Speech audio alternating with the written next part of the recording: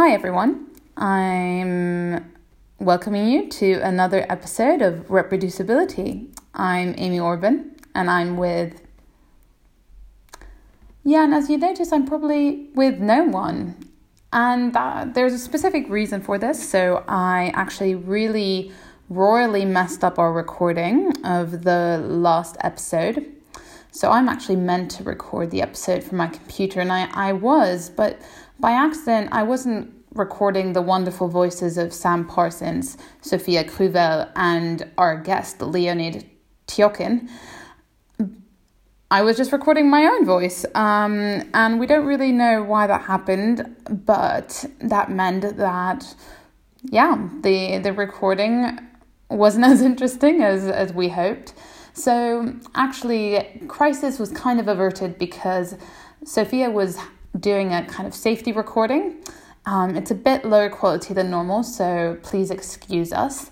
And the only other big problem is that it started 10 minutes into our actually recording. So instead of just making you jump into a conversation we were having with Leo, we thought that it might be good for me to kind of just get you up to scratch with what we were talking about, and why we were interested in the topic in general. So Leo is actually a postdoc with Daniel Lakens in Eindhoven, and he works on really cool reproducibility stuff. So he's especially interested in incentive structures and how incentives affect researchers. And he has done some incredible work, including a registered report, which he'll tell us a lot more about in the podcast. By training, Leo is actually not a psychologist, so he's an anthropologist and has quite an interesting life story getting to where he is now, which is kind of in the south of the Netherlands. So Leo was doing an anthropology bachelor's degree when he was assisting a professor to do some research. And I think probably quite a lot of us listeners and early career researchers in open science, he noticed that maybe things weren't as you would expect science to be. A lot of things were not as hot. The scientific practice, let's just say it like this, the scientific practice didn't live up to what you would expect from your scientific training. So after his undergrad, he actually went abroad to Southeast Asia to do some research as well. And there, that thought cemented itself because fieldwork in anthropology it just seems really messy. And this messiness isn't portrayed in the literature. And so it's very hard to know what to trust. So Leo actually then spent quite a bit of time traveling, and then went back to the States and started a kind of quite dull office-like job where he couldn't really, people would just tell you what to do. And he started realizing again that it might make sense to go back into academia. He applied for grad school, got into grad school, and spent... was thinking of doing a specific topic for his PhD.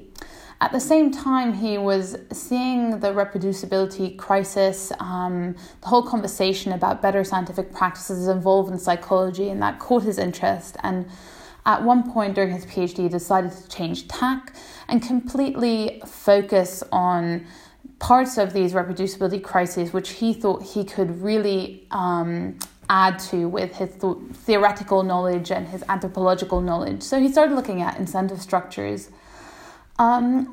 This is almost all from me filling you in before we can, jump into the actual recording and hear Leo's own words talking about his work. But the conversation really starts with a discussion about whether you should take advice on where people say, I think you should research X or Y topic because that will allow you to have a better chance of the job market. We all know that it's incredibly difficult to get a tenured position or even a tenure track position in whatever country in academia. And we know that that causes a lot of anxiety in early career researchers. So if people close to you tell you that you should be researching a certain topic because it will increase your chances in the job market, should you decide to leave behind the things that really interested you and really made you want to join academia to focus on something that might be seen more worthwhile by others? Or should you stick by what you really want to study and really believe in? So enough from me. Let's hear what Leo had to say about it.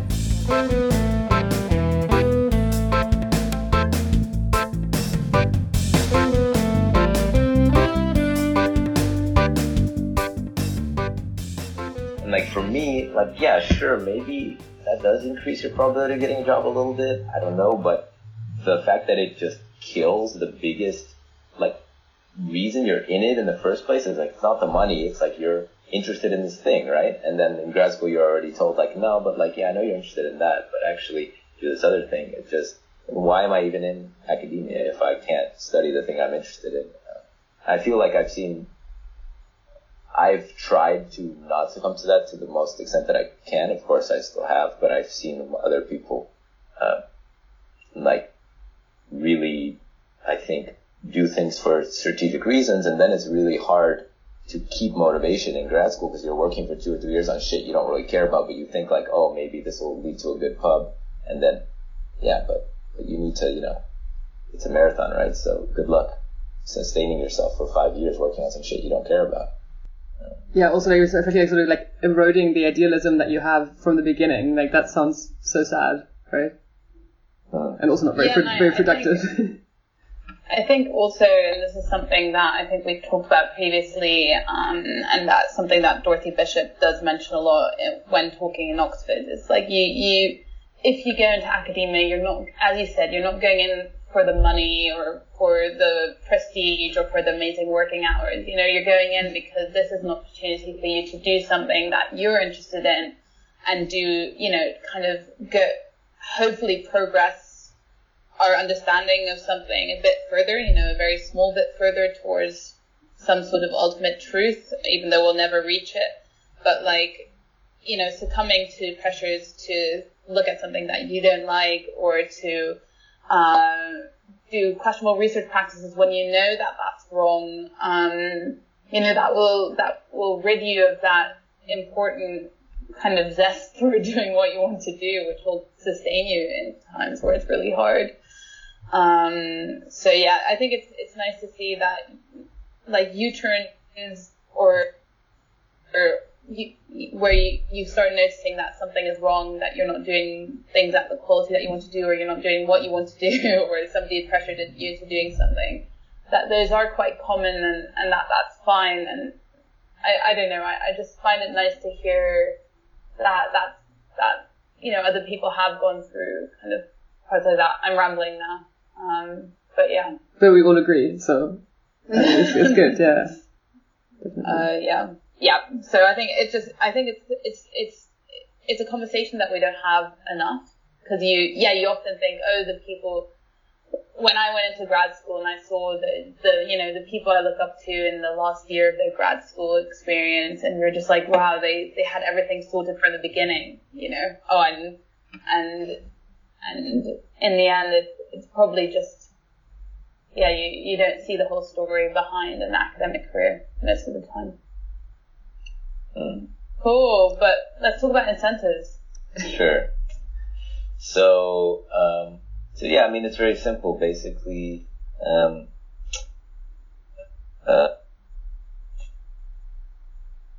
just pick up any meta-science review paper, like, what is it, Manifesto for Reproducible Science, or take your pick or something, and people talk about how, the reason, one fundamental reason why people do, low-powered research or questionable research practices or whatever is because of the incentives. And it's very plausible, and it's, probably true, but, when you look at what evidence we actually have for the fact that people engage in that, incentives incentivize poor quality research, it's actually not very good. Just one example I sometimes use in talks is if you look at the Manifesto for Reproducible Science in the incentive section, it basically cites 3 papers. One of them is like that 2012 paper by Brian Nosek et al. About restructuring incentives, which is just like a verbal argument. And I mean, it cites some stuff, but it's just kind of a think piece. And then it cites Natural Selection of Bad Science, which is just like one model that fixes a bunch of parameters and it's just like a proof of concept, basically. And then it cites another paper by Marcus Manafo, because Manafo is the one that wrote the Manifesto of Reproducible Science, about current incentives leading to underpowered studies, which is, I think, a more general model, but I have tried to read it 3 times and I can't understand it at all. I don't think it's as clear as it could be. And that's it. And so for me, it seems like the claims about current incentives having detrimental effects on both scientist behavior and on the scientific process are much further ahead of where we are with empirical or theoretical evidence. And notice that none of those current things I cited, the 2 things that were actually just like think pieces, are just theoretical models. Also, it's not any empirical evidence. And so a friend of mine, Maxime Virex, who does experimental, he studies cultural evolution, and his main thing he does is experimental tests of different hypotheses within the field of cultural evolution. We were friends, and he was supposed to talk at ASU, and so we were just talking about this, and we thought, let's just do a simple test of one incentive affecting how one incentive affects people's behavior in sort of a paradigm that mimics. Maybe we can come up with an experimental paradigm that mimics some aspects of the scientific process.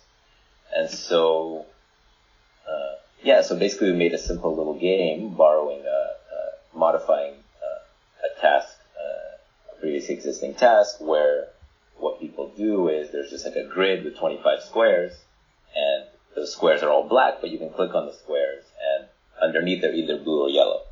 And on the grid, one of the colors is always in the majority, and so, like, for instance, there might be 15 blue squares and 10 yellow squares, or 13 yellow and 12 blue, and you're incentivized to just guess the correct color of the grid. And so the more information you sample, the higher the probability that you get a right answer, but also it takes more time, so you can solve less problems. And also in our experiment, we have some conditions where people are competing against someone else to be first to get the correct answer on the grid. And so what we wanted to do is to test the effect of one long-standing sort of norm within academic science, and that's the priority rule that individuals who are first to make discoveries, or that individuals that have novel results, receive disproportionate benefits to individuals who come second or third. And so we want to just see in a simple paradigm like this that mimics some aspects of science where, there's quantity quality trade-offs, you can solve more problems but gain less information on each one, and then there's incentives for priority and some of the conditions that, you need to be first in order to be able to get any points. How does this affect people's behavior? And then we also saw we also looked at, in a separate set of conditions, how it affected individuals' effort. Like, instead of being able to just click a tile every 1 second, for instance, and people needed to solve math problems to click tiles. And so the idea was maybe we could look at a beneficial effect of incentives for priority as well, and that it might incentivize people to work harder on the same problems. So yeah, it was a very simple design.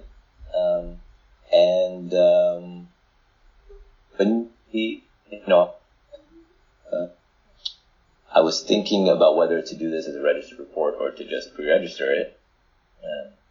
And the pre-registration was like super tempting because I was just like, just pre-register it and then we can just run it now. Like, I don't have to wait 6 months. Like, I don't know where I'll be. Like, what if, I don't know, what if I happen to get a postdoc or something like this then, and then I have like two months or something to like rush and finish this up. And I don't even remember why. I think it was like this internal conflict I had for a while, and I guess we decided to do a registered report because I was excited about the registered reports format, and so I had to I thought that, okay, that there's a temptation to do the pre-registration and do it quickly, but, it would be really nice if I could, I was just interested in okay, what would it be like to do a registered report? I'd done pre-registrations. And so, I don't remember exactly if that was the reason or there were other things, but anyways, at some point I decided, you know what? No, let's do this. Let's do a registered report. It's going to be we're going to learn a lot about this new type of article, and it's probably going to be a lot more work, but let's do it. And so, and so it took a long time. It took way more time than any of the other pre-registrations I'd ever done. A huge amount of things to specify in there and to figure out before we were able to run the study. But we got lucky and things worked out pretty well. So we submitted it, and Chris Chambers was the editor and got it to review very quickly, and we got very positive reviews. People thought it was a useful, first step at trying to understand how incentives affected people's behavior.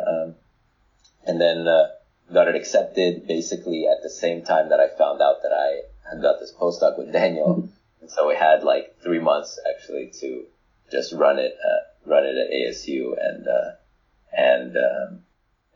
and so I guess I should have described the results. No, actually, wait. Before that, I was just wondering, because you said that it was a lot more work than a pre-registration would have taken. But do you think that was worth it? Do you think it what kind of positive what positives did you take away from that, or were there parts of it that you were like, okay, actually this wasn't necessary? I mean, it's hard. So I'm biased because I think registered reports are a really nice format, at least for some types of research. So it would be weird if I then said it was just shit and not worth it, and no one should do that report. I think we're all biased, but I felt like I should at least ask the question. Yeah. No, I think it made us do some things better. So, for instance, instead of me just doing a quick and dirty power analysis, we ran a pilot study, got an idea for the plausible distribution of effect sizes, which there was a lot of uncertainty about, and then incorporated that uncertainty into power analysis we did, and then realized that we needed more participants than we thought we needed. But doing the power analysis, we were doing statistical models within a Bayesian framework, and I didn't know how to do the right type of power analysis for our study using that, and so it took me a month to figure out how to do that, and things were running slow, and how to optimize the code, whereas I could have, going to G-Power and just doing it really quick would have taken 5 minutes. So that was frustrating at the time, especially because I thought, I didn't know how long it was going to take. I was worried it was slowing down the study. I think overall the quality of the work is much, much higher than it would have been had we just done a pre-registration. Because the pre-registration, the reason people do shitty pre-registrations a lot of times is because you can just kind of, do whatever, you fill in the things with a few sentences. And so the register report really just forces you to up your game. And so I really like that. I feel like some things about it are a bit, they're interesting. I'm not sure if in a good or bad way, but for instance, so you have to specify what would serve as confirmatory or disconfirmatory evidence for your hypotheses, right? But the thing is, our hypotheses they're just directional prediction, just like most positive, people will gather less information and guess earlier and be less accurate when they're in competition for priority. That was two of our hypotheses, so the accuracy and the less information.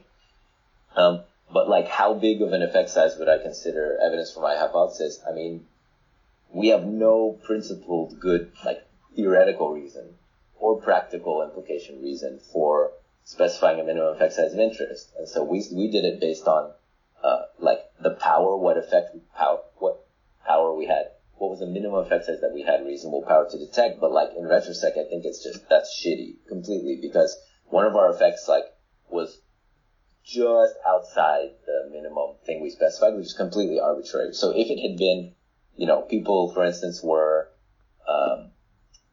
what were they? They were like 7% less accurate. If it had been 6% less accurate, I would have had to say, oh yeah, well this is not conclusive evidence for our hypothesis or for the null, even though if we had done a frequency analysis, the p-value would have been 0.001 and the highest probability density interval wasn't anywhere close to 0.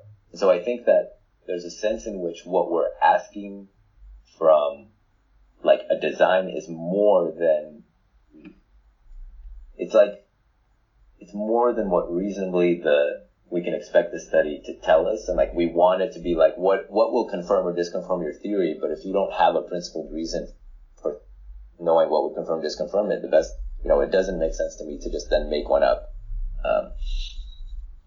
So I think this is an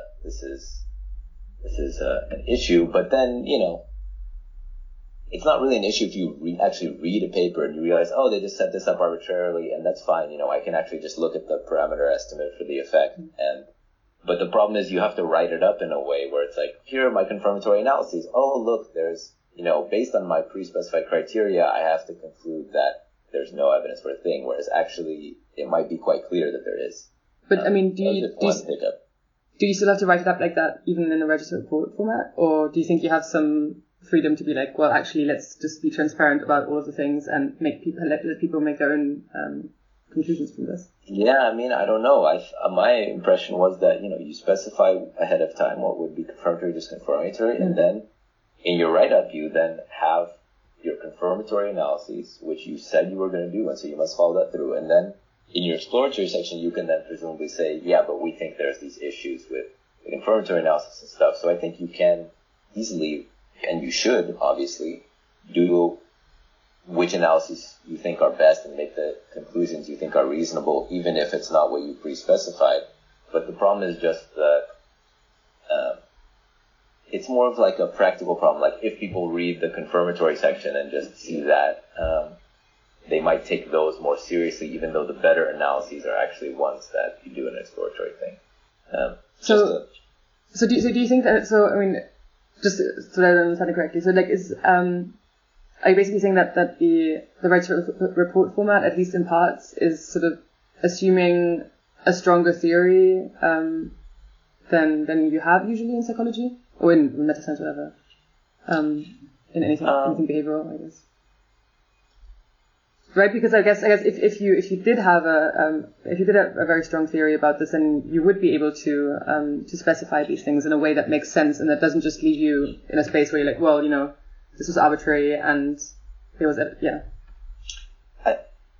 don't know if I would say that it assumes a stronger theory. What it does is it forces you to put all your cards on the table ahead of time, and so it doesn't allow you to weasel out. That's one of the functions of it. But the problem is that sometimes it's kind of like, I guess another way of saying what you're saying is it forces a level of specificity that our theories don't provide. So it's kind of like, let's say I had a theory and I could predict that, it was going to rain on 2 of the days in March, and I didn't specify ahead of time which days it would be, and you'd be like, that's probably true, okay, that's reasonable. And then I tried, and then you asked me, yeah, but which 2 days? And I had to specify which 2 days. The 2 days I specified would be completely arbitrary. I'm like, I don't know, my theory doesn't tell you anything about that, so I'm just basically guessing at random. I don't think this is like if the flip side is that if you don't specify minimal effect size interest, then anything goes. Like the teeniest little effect, and you're like, yeah, I think it's just something that it's a problem, but I don't think forcing more specificity from your theory than it actually provides is the right solution. So I don't know what you guys think about how we can. I don't know. You could, you could use practical implications to specify minimum effect size and interest, but that doesn't solve the fact that, like, if it doesn't solve the theory problem, it just solves the, like, okay, well, we don't know what our theory specifies, but we'll specify a minimum effect because, you know, this is the effect that we think would matter for some practical thing we care about. Yeah, I mean, I think that's really interesting, and it's probably like the main thing it does is sort of show right, because like by forcing you to do that, you're like, oh wait, okay, I can't do that, and then maybe as a field we could also be like, well, actually, not very many people are able to do that, so do we have to change how we do things in general, right? Because I guess the reason why why it's set up like this in the first place is because that's how it looked like people were doing research, because they were able to just fix it up after the fact. I don't know. Yeah. Do you think? Yeah. No, I agree. I mean, this is for me, you know, if your theory is so vague that any effect size in the direction that you predict is considered support for the theory, your tests of the theory are just, you know, they're not, I guess you could say they're not risky tests, or they're not strong tests of theory, because there's going to be, severe tests. Yeah, the probability that you find an effect in that direction is much higher than the probability that you find an effect within a given, within a given range or something. So the more specific theories are, the easier it is to falsify them. And the easier it is to tell the difference between theories too, because if you have 10 theories that all predict something in the same direction, but none of them specify minimum effect size interest, then you just don't learn much about which theory is more likely to be true with these things. So that's why it's nice to know. That's why, for instance, in the social sciences, what we do is, because things don't specify minimum effects, we look for domains where a theory makes a prediction, but other theories don't, or they make the opposite directional prediction, right? So you might be like, I don't know, yeah, like, let's say that regardless of whether the effects of like menstrual cycle on mate choice are which ones are real or not, but like initially when it came out, theory was like, oh, you know, when women are most fertile, they should prefer certain types of men, right? And no other like psychology theories made any predictions about that. So then when you find this effect, even though there's no minimum effect size of interest, the fact that there is some effect and no other theory kind of was like, yeah, I don't know if there should be an effect or not, the theory gains points, right? Because it predicted something that others can't. So there's ways around that when you don't have a minimum effect size interest, but having some more specificity than just this thing should be in this direction is very useful. I think we should work. People are working towards that, but I think we're far away from being at a point where that's the case. Yeah, well, looking at the time, I'm kind of on my toe that I want to know your results, and then we also got some quick fire questions. Yes, we're trying out a new thing. We should, I don't know, maybe you can give us a quick overview of what you have found, because naturally that, yeah, I've been puzzling to myself what you might have found in the last 10 minutes. Oh, cool. Yeah, I'd be happy to. So yeah, we tested the effect of incentives for basically novel results in this paradigm, and so we found. So our first hypothesis was supported. So we expected people to, when they were in competition, to guess with less information and be less accurate, and that's what we found across both the condition where people just click tiles every second, or whether they can need to solve a math problem to click tiles. Well, we didn't find support for the other two hypotheses, that one of which was that people would increase their effort in competition. We found no evidence for that, with a pretty tight confidence interval around 0. So if there's an effect, it was quite small. Also, an interaction that we predicted, but it depended on there actually being an effect on effort. But we don't really know why there is no effect on effort. I mean, other experimental economics work, that I've looked at that doesn't look p-hacked finds good evidence in some effort paradigms within economics, even one similar to what we used. that it increases effort. So it could be that like we use math problems that were too easy, so there was a floor effect. It could be that there was a difference between our task and other tasks. So for instance, we had people doing two things at once, like you're guessing on this grid and you're clicking tiles and you're solving math problems. And so you can actually, whereas other experimental economics tasks, they just have people like solving math problems, for instance, when they're in competitions, who can do it faster. So it could be that in ours, people were lazy and they're just like, instead of choosing to, beat their opponent by solving math problems faster, they were just like, I'm just going to guess with less information. Mm-hmm. So that's kind of still unknown, but the general, the main takeaway is that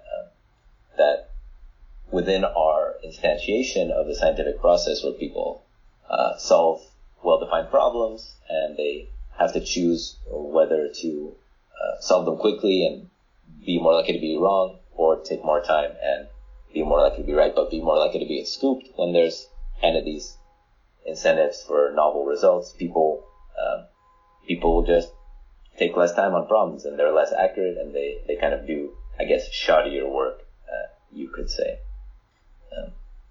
And so, so that's the basic finding. So I mean, I think that's really cool, and I like this. I like the setup of just doing it in a very simple way to try to look at this properly. But of course, it is quite simplistic. Not simplistic, but that's a way of saying that, right? So quite like a sort of basic. I think you said like a proof of concept, basically. So what do you think is next for this kind of for looking into investigating the incentive structures like this? What do I think is next? I mean, like, how do you do this in a bigger way? Yeah. Can you? So, I think these experiments are useful, but they're a bit artificial in many ways. So I think what's nice would be nice is to look at some sort of maybe quasi-experiments where there's been a change in incentives because journals instituted policies, and then you can actually have some proxy for the quality of research before and after. Something like that would be nice. Or to look at certain cases where we know incentives for priority are higher or lower. So not to just limit ourselves to these sort of lab situations with specific paradigms that we don't know how they generalize. I think another thing that our field should invest more in is theoretical modeling. So because it's hard to actually look at how incentives work in the real world, when you build a model, it's a much more, first of all, it allows you to look at a much wider range of situations than you would be able to look at just by like looking at the real world, but it also provides a much cheaper way to test hypotheses than, every single thing having to run a massive amount of studies and trying to estimate the effect. And so, in addition to like this experiment, for instance, I'm working on a model of the same idea of of competition priority in science, and seeing how changing the incentives for second place and third place and things like this affect scientists' behavior. And so far, the results are exactly the same across a really wide range of parameters. And so to me, that tells me that, this specific effect and specific instantiation that we did in an experiment actually gets at something quite general.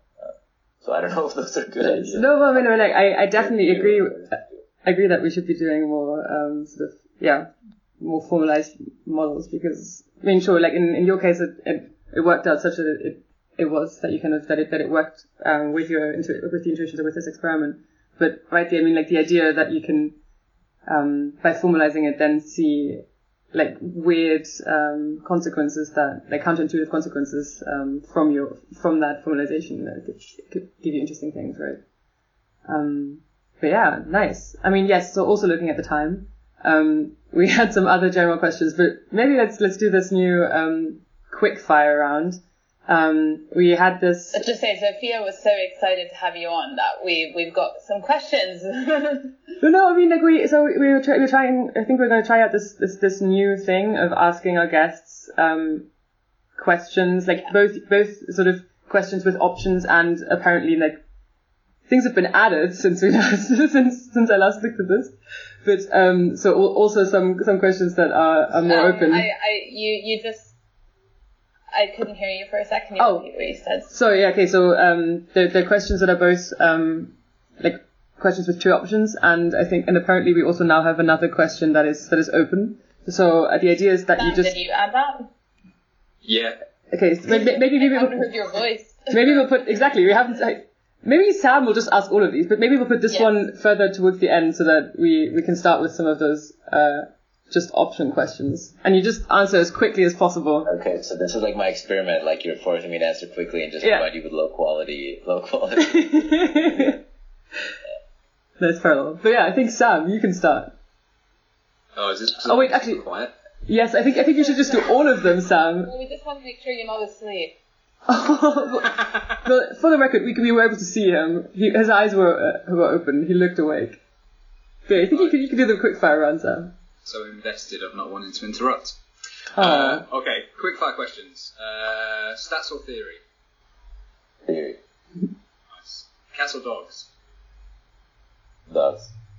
Nice. Data analysis or paper writing? Paper writing. Cool. Why do we have stats or theory twice? No reliability. Phase factors. I don't answer that one. Nice. They're fine. Usually they correlate very highly with one another, so that's, it's fine. Nice. Okay, so a more open one. So with your kind of interest in the incentives, and I think you've kind of honed in on specific ones rather than being kind of talking about incentives in this sort of vague, catch-all way. Yeah. Do you think that there's a particular kind of incentive within science at the minute that's more harmful than the others? That's a good question.